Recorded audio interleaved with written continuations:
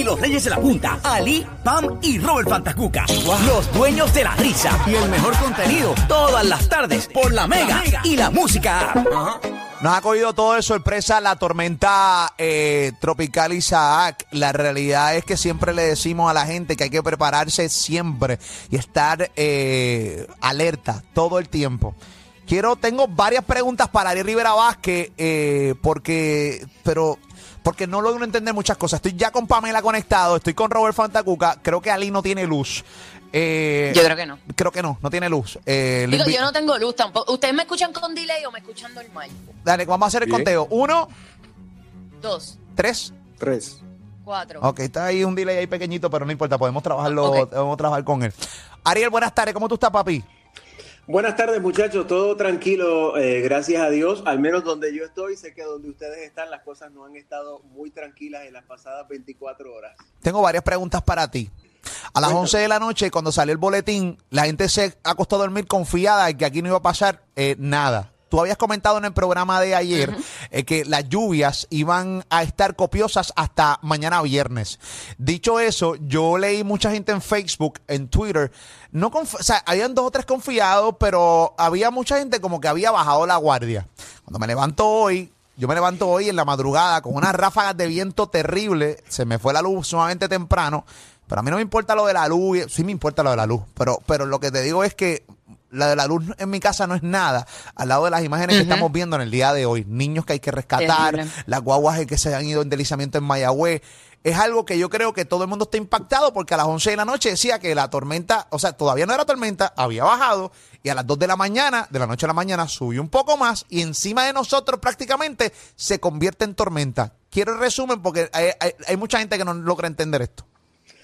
Mira, es muy sencillo. Le habíamos dicho ayer, me acuerdo que te quedaste sorprendido, Molusco. Saludos, Robert. Saludos, Ariel. Saludos. Me acuerdo que mirando a través de la aplicación de la música, Molusco se quedó sorprendido cuando le mencioné hasta el viernes que iba a continuar todo ese proceso de lluvias, vientos. Lo que ocurrió, Molusco, es lo siguiente. No había un centro definido. El Centro Nacional de Huracanes decidió ponerle el nombre de potencial para poder comenzar a enviar los avisos, dada la situación de que en algún momento la tormenta iba a ganar un poco más de intensidad, dado que se iba a mantener mucho más al sur de lo que es Puerto Rico, sobre aguas cálidas del Mar Caribe, y era de todos modos, teniendo nombre o no, un evento fuerte de lluvias y vientos. Desde el principio hemos mencionado aquí, esos eran los 2 factores que íbamos a experimentar con motivo de este sistema, y más aún tomando en consideración que al pasar al sur, la mayor cantidad de lluvia y viento iba a estar al norte. ¿Qué ocurrió? En el día de ayer por la noche, el centro encontró un centro un poquito más definido. No es que sea lo más bello del mundo meteorológicamente hablando, pero era mucho más definido. Encontró mayor cantidad de viento, entre 50 a 60 millas por hora, y entonces le pusieron el nombre. Y ahora mismo el sistema está experimentando un montón de situaciones.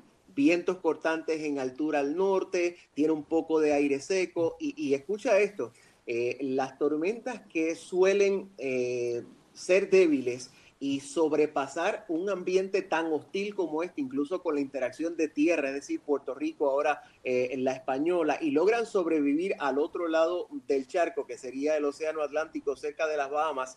Hay que vigilarla muy bien, porque si sobrevivió un ambiente mucho más hostil sin estar organizada, ya entonces el camino podría ser diferente hacia lo que es el área de las Bahamas y el sur de los Estados Unidos. Muy bien. O sea, a las 2 de la mañana subió más. Yo estaba despierto todavía a las 2 de la mañana. Vi el informe y subió un poco más. Sí, yo también. Subió un poco más y ahí ya era tormenta, ¿no? Subió un poco más. Entonces decía, mira, ahora las lluvias van a ser más, el impacto va a ser un poco más por encima de Puerto Rico. ¿Hasta qué hora vamos a estar recibiendo todo lo que estamos recibiendo en el día de hoy, Ariel? Mira, actualmente ya la porción del este de Puerto Rico está alejándose de lo que son las zonas convectivas más fuertes, es decir, de las tormentas más fuertes. Sin embargo, mirando lo que veo en el radar y lo que veo en el satélite, todavía a esta hora está lloviendo hacia la zona de Fajardo, producto de esas bandas que ahora no están llegando del noreste, están llegando más bien de lo que es el sur-sureste, y todavía hacia el sur, entre el área de Santa Isabel y la zona de Humacao, van a recibir lluvia que está ahora mismo sobre aguas del Mar Caribe, lloviendo sobre Arecibo y Utuado, bastante fuerte. De hecho, las ráfagas en esa región de la montaña han estado en la madrugada, Molusco, entre 50, 60, y no me extrañaría, no le puedo decir que he visto el número, pero no me extrañaría ver alguna ráfaga de 65 y hasta 70 millas por hora en sectores altos de Puerto Rico. Así que estamos hablando, estamos hablando de una diferencia de una ráfaga de viento de categoría de huracán por 4 o 5 millas. No es mucha por nada. diferencia. Es terrible, es terrible. Esto va rumbo a la República Dominicana también, ¿verdad, Ariel? Ahora mismo, ya se está sintiendo allá, ¿verdad? Sí, ahora mismo el centro de lo que el Centro Nacional de Huracanes entiende debería ser, está sobre la República Dominicana propiamente. Sin embargo, le va a tomar 8, 10 horas en lo que puede sobrepasar toda esta región, salir cerca de la frontera entre Haití y República Dominicana al norte de la Española, y entrar entonces en aguas del Océano Atlántico cerca de las Bahamas, donde ayer, si se acuerdan, les mencioné, muy atentos en la Florida, no se deje llevar por el cono de incertidumbre que si lo saca de la Florida, porque hay un disturbio que va a moverse del centro de Estados Unidos hacia el este. Recuerden que estos sistemas, y lo mencionaba Pamela hace un ratito, estos sistemas no se mueven en una línea recta. Ellos, si usted mira la trayectoria de los puntos que ha trazado el Centro Nacional de Huracanes, hubo un pequeño bajón entre ayer por la tarde y hoy por la mañana. Sin embargo, como el sistema es tan grande y tan amorfo como he mencionado, los efectos se sintieron en toda la isla, en República Dominicana, y obviamente no se ha sentido nada al sur porque no hay tierra allá al sur, en el área del Mar Caribe, pero barcos que han estado pasando al sur han mostrado precisamente la fortaleza también de esas zonas al sur de nosotros. Nosotros tenemos unas imágenes que estamos poniendo poco a poco mientras Ariel Rivera Vazquez habla con nosotros acá en la Mega, en la tarde, Molusco y los Reyes de la Punta. Miren esas imágenes, que pueden entrar a la música app. Estamos viendo los ríos ya, es impresionante también. Sí, impresionante. También el video impresionante de las compuertas de la represa Carraízo abriendo, luego de hace una semana estar en una sequía terrible. Las imágenes de los rescates a los niños en un barrio en Mayagüez. Wow, sí, Mayagüez. Eso es bien la feo. guagua. La guagua, que se fue. la Nissan Pathfinder que se le arrastró un cuerpo de agua. También, o sea, hay muchas empresas que hoy decidieron abrir. Normal. Yo creo que también empresas que subestimaron de manera u otra este sistema atmosférico. Estamos viendo ahora mismo la imagen del niño que fue rescatado por la Guardia Nacional en Mayagüez hace escasamente como 40 minutos. Este video salió apenas hace un rato. El agua se está metiendo full. Un niño apenas tiene hasta pamper el niño. Sí, un bebé. Tiene ni 3 años debe tener. Wow, mano, estas imágenes pueden entrar a la música para que la vean. Es terrible, Ariel. Yo creo que nada, además esta es. Ajá, dímelo. Y Molusco, lo que habíamos hablado en los pasados días, Puerto Rico tiene muchas zonas que son inundables, son muy propensas a inundaciones.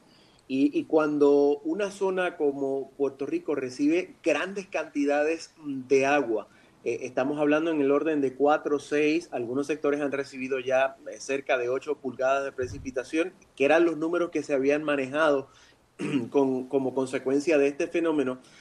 Tanta agua de cantazo, de las áreas inundables e incluso algunos sistemas no resisten y no pueden controlar tanta carga de agua, y obviamente comienza a correr y ha comenzado a inundar urbanizaciones que algunos podrían haber tenido experiencias anteriormente y otras tal vez hasta la primera vez. Así que es mucha agua en muy poco tiempo. Y esto suele ocurrir, Molusco, cuando tal vez uno se deja llevar por los nombres o por la clasificación y no mira en detalle los efectos. En este caso, no había un nombre hasta ayer, hasta las 11 de la noche. Se convirtió en tormenta a las 11 de la noche por el Centro Nacional de Huracanes, pero se venía advirtiendo de que los efectos iban a ser la lluvia y el viento. Así que debió y siempre debe haber una preparación, porque vivimos en una isla tropical y este tipo de aguaceros intensos en un ambiente como este y en una temporada como esta son muy probables cada año. Así que más allá de lo que podría ser qué hizo fulana o qué hizo mengano, qué hizo tal empresa, usted necesita prepararse, usted y a su familia, y si usted sabe que usted vive en un área propensa a inundaciones, usted debe ser juicioso y no tratar de salir porque son condiciones complicadas, independientemente sea una tormenta o no. Un aguacero muy fuerte que levante y cree una corriente de agua en una quebrada puede ser mortal, aunque no haya ni siquiera una tormenta.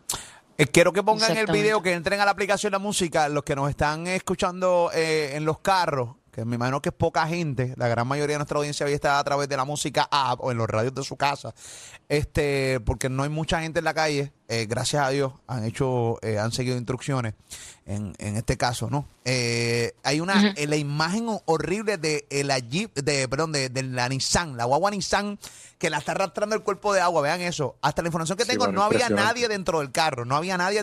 ¿Que no? Dicen que no había nadie. Yo obviamente no estaba allí. La información es que no había nadie. Pero no sé, o sea, se ve como que había una guagua estacionada y que el cuerpo de agua la arrastró. Se la llevó. Sí, se la llevó completamente. Están viéndola ahora mismo a través de la aplicación La Música. A mí me sorprendió mucho esa imagen.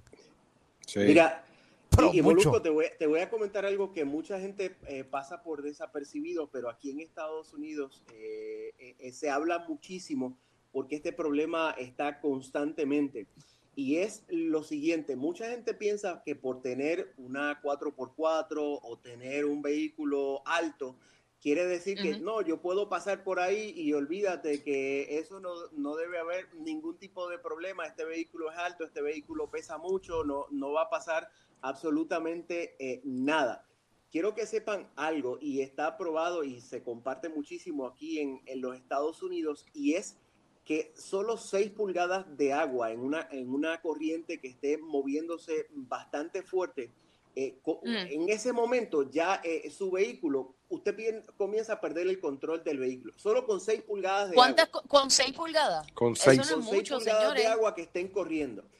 Mira Pamela como subestima 6 pulgaditas, mira qué bárbara. Y con la seguridad. Y con la seguridad. Y eso no es mucho, señores. Eso no es mucho, eso es poquitito. Eso es bien poquitito. Ariel, qué bárbara esa Pamela. ¡Qué atrevida! Mira, Ariel, como la cara Ariel vale $1,000,000 porque no quiere salir de su papel de meteorólogo. Sí.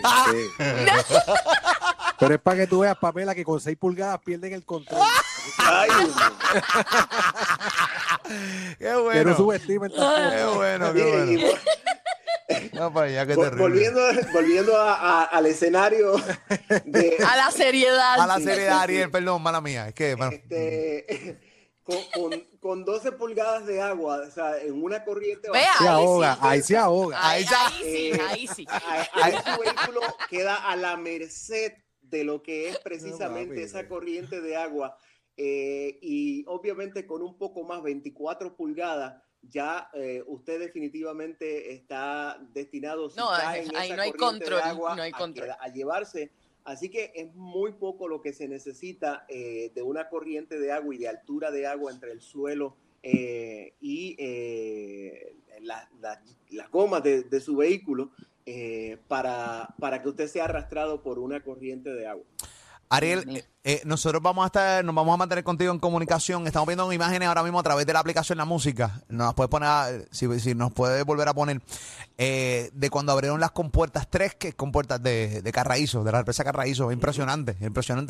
Eso, hace una semana había una escasez de agua allí terrible. Hoy mira cómo se pierde esa agua.